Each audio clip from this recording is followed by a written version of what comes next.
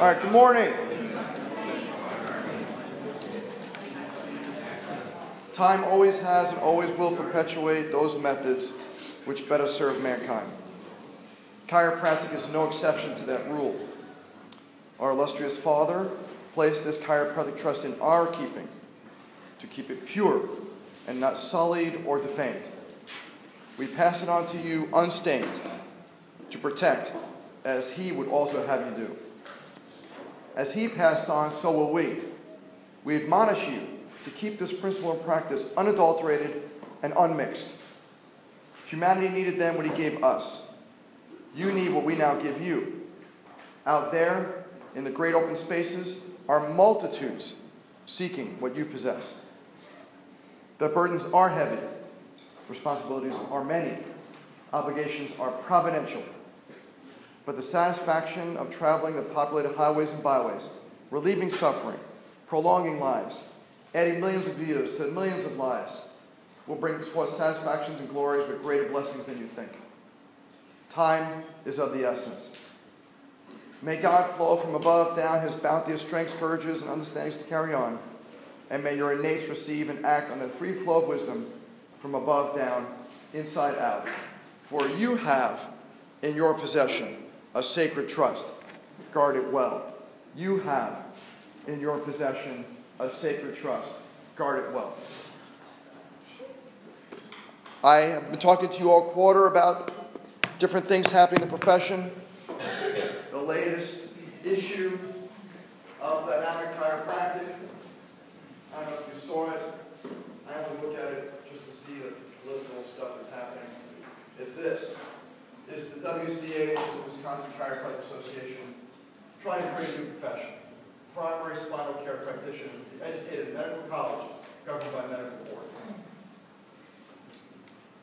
This is the opposite of what BJ was talking about. This is not guarding it well. This is not looking at burdens or heavy and obligations of providential. This is short-sighted. This is appalling. This does not belong in a chiropractic profession.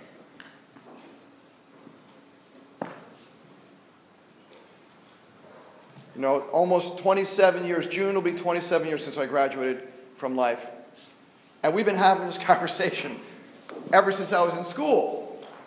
They've been trying this in every possible little angle that they can get themselves in. Someone's been trying to get drugs in this profession. And now it looks like it's going to happen. I can't imagine how this is not going to happen at this point. There's just too many states, with Wisconsin leading the way. There's too much impetus. It's just going to happen.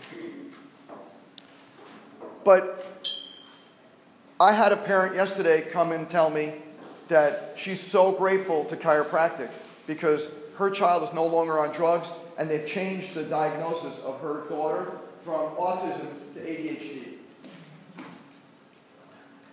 That doesn't fit with this, does it? Right? Am I getting insurance reimbursement for what I do? No, I don't care about insurance reimbursement. 80% of my patients do not have insurance that we're using. Doesn't mean they don't have insurance. They all have insurance. So don't let them tell you lies like if you have to be in some kind of insurance plan, or if they have insurance, they want to use it. No, they don't want to use it. They don't care. You know what they want is they want help. They don't want insurance. They're tired of insurance. Who cares? Health insurance isn't health insurance. What is it? It's sickness insurance. Soon, there's going to be catastrophic only insurance. Within 5 to 10 years, that's all there's going to be, is catastrophic insurance. There's not going to be insurance for chiropractic. There's not going to be insurance for dentistry. It's just going to be insurance for catastrophe, which is where it should be and how it started out. Right, we had a patient yesterday. Her baby, she came in a few weeks ago. Her baby was transverse. When a woman comes in and a baby is in a transverse line, then her stomach looks like a football. Right? A normal, healthy, pregnant lady, her stomach should kind of have this nice oval or egg kind of shape look to it. She looked like a football, like this. Yesterday she came in and she said, Dr. Rubin, I'm so happy. She gave me a high five. She said the baby's head down. Right? That doesn't go with this. There are people out there telling me that I shouldn't be doing Webster's technique. There are people out there telling me that Webster's is practicing medicine without a license. How is that? I don't touch the baby. I'm in no way, shape, or form touching the baby. How am I performing obstetrics? But if this kind of stuff happens, that's what I'm worried about.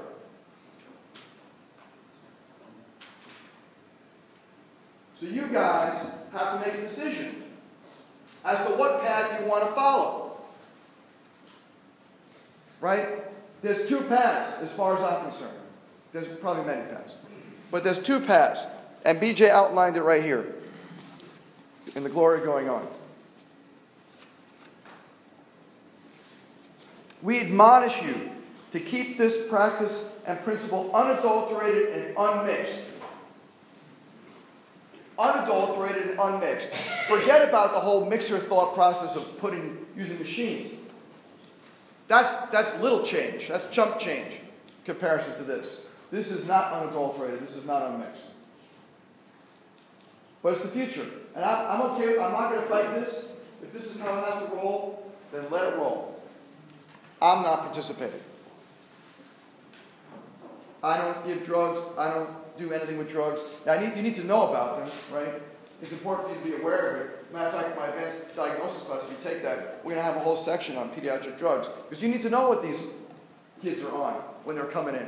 You need to know about the Zoloft and the Prozac and the Ritalin and the Ciaran and Tuniv and Paxil and Pepsid and Zantac and all this kind of stuff. You need to know what these things are to understand why they're taking them in the first place.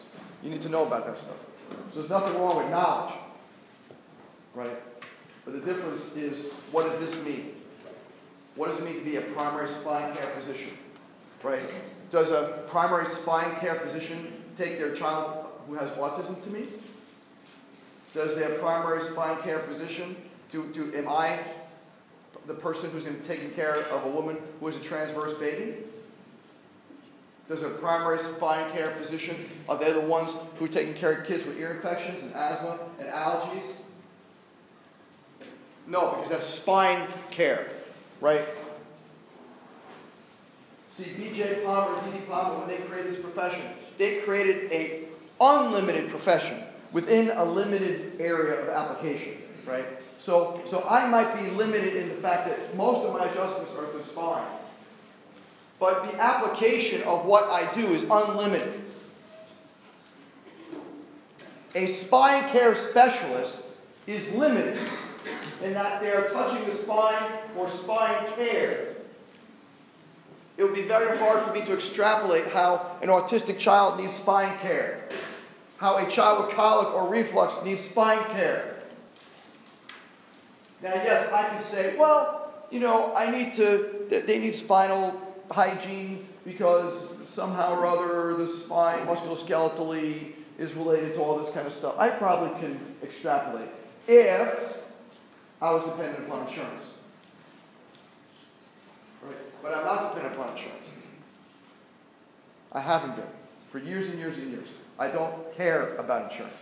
Someone has insurance, great. If it pays, wonderful. That's only 20% of the time. A friend of mine was in network on all these different companies, especially this one particular company, because his office was right next door to this huge factory, and he saw a lot of those factory workers. So all those people came in. But then one day, that factory switched from Aetna to Cigna, and he wasn't in Cigna. Where does patients go? Not to him anymore. He closed his practice because he was so dependent upon the insurance, he didn't know what to do. You got more to offer than an insurance adjustment. Right? You guys have life-changing, life-altering things. A woman who has a transverse baby, what will happen to this baby? The baby will have a C-section. If a baby has a C-section, what does that mean to that child? The child has a higher risk of having sickness. The child has a higher risk of having cranial problems. The child has a higher risk of having all kinds of neurological issues because it was transverse and had to be born C-section. The child will have more asthma potential problems and other sort of sickness problems, you look at the literature and you'll see that kids with C-sections do not as healthy as kids who don't have C-sections. So when we adjust this baby, this mom, and now her baby is going to be born vaginally, is that just a nicety? Or does that change the mom's and the child's life forever? And then not only just change that child, but change that children's children. Because epigenetically, if that child does not develop asthma because it was able to be born through the birth canal, then epigenetically, its own kids have a less chance of having asthma. Do you realize the power of what you guys have? You may have no idea, especially if most of the people you are adjusting in clinic are senior citizens. I love senior citizens. I don't adjust many of them. I'm uninterested. I turn a lot of them away from my office. I really don't want to adjust a lot of senior citizens. They're not as fun as babies. They're not as fun as special needs kids. That's what I like adjusting. And you can do that. In your own practice, you can decide, this is the kind of person I want to adjust. And you can refer the other ones out. Medicare person calls up, we don't take Medicare. Well, I really need a chiropractor. Well, if you want it for wellness, I'll help you out. If you just want to cut my cracks, there's plenty of chiropractors out there.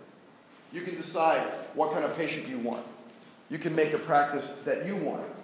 I was talking to one of my former interns. She has been out in practice for a year. She's doing amazingly well. She said, it's amazing. All the patients that I track, it's all pregnant moms and kids. I said, exactly, because that's what you want. And she said, all my patients are really, really nice. I said, exactly, because that's what you put out. You put out that kind of energy, that's what you get back. You create the office of your dreams. She is not on any insurance plans. She says, I don't need it. It's really up to you.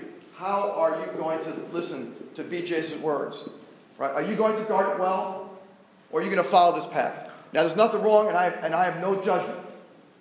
Someone wants to follow this path, go right ahead. Just don't call yourself a chiropractor. Because you're not. You're not one of us. You're similar. You're like a cousin, right? Maybe. Second removed, maybe. Right? But you're not really one of us.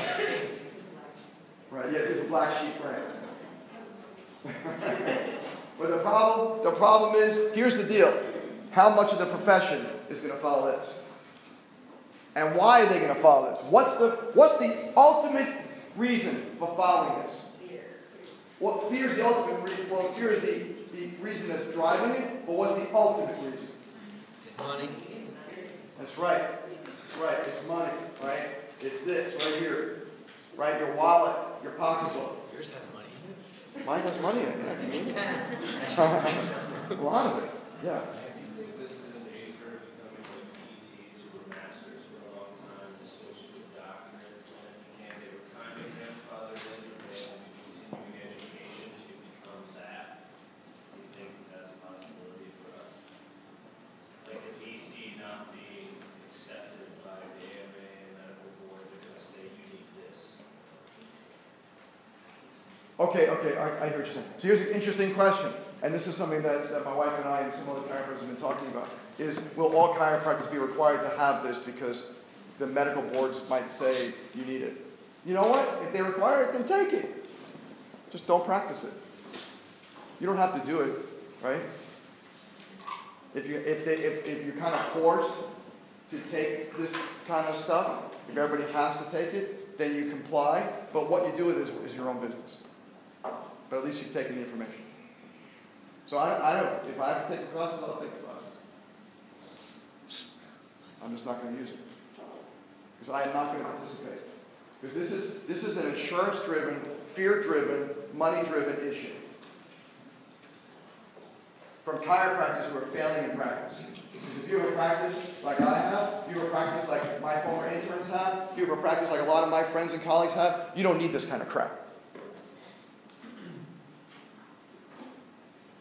But if you're failing in practice, you don't know where you're going to get your next new patient. And somehow you think that if I prescribe drugs, that's how I'm going to get patients. Well, that's where this came from.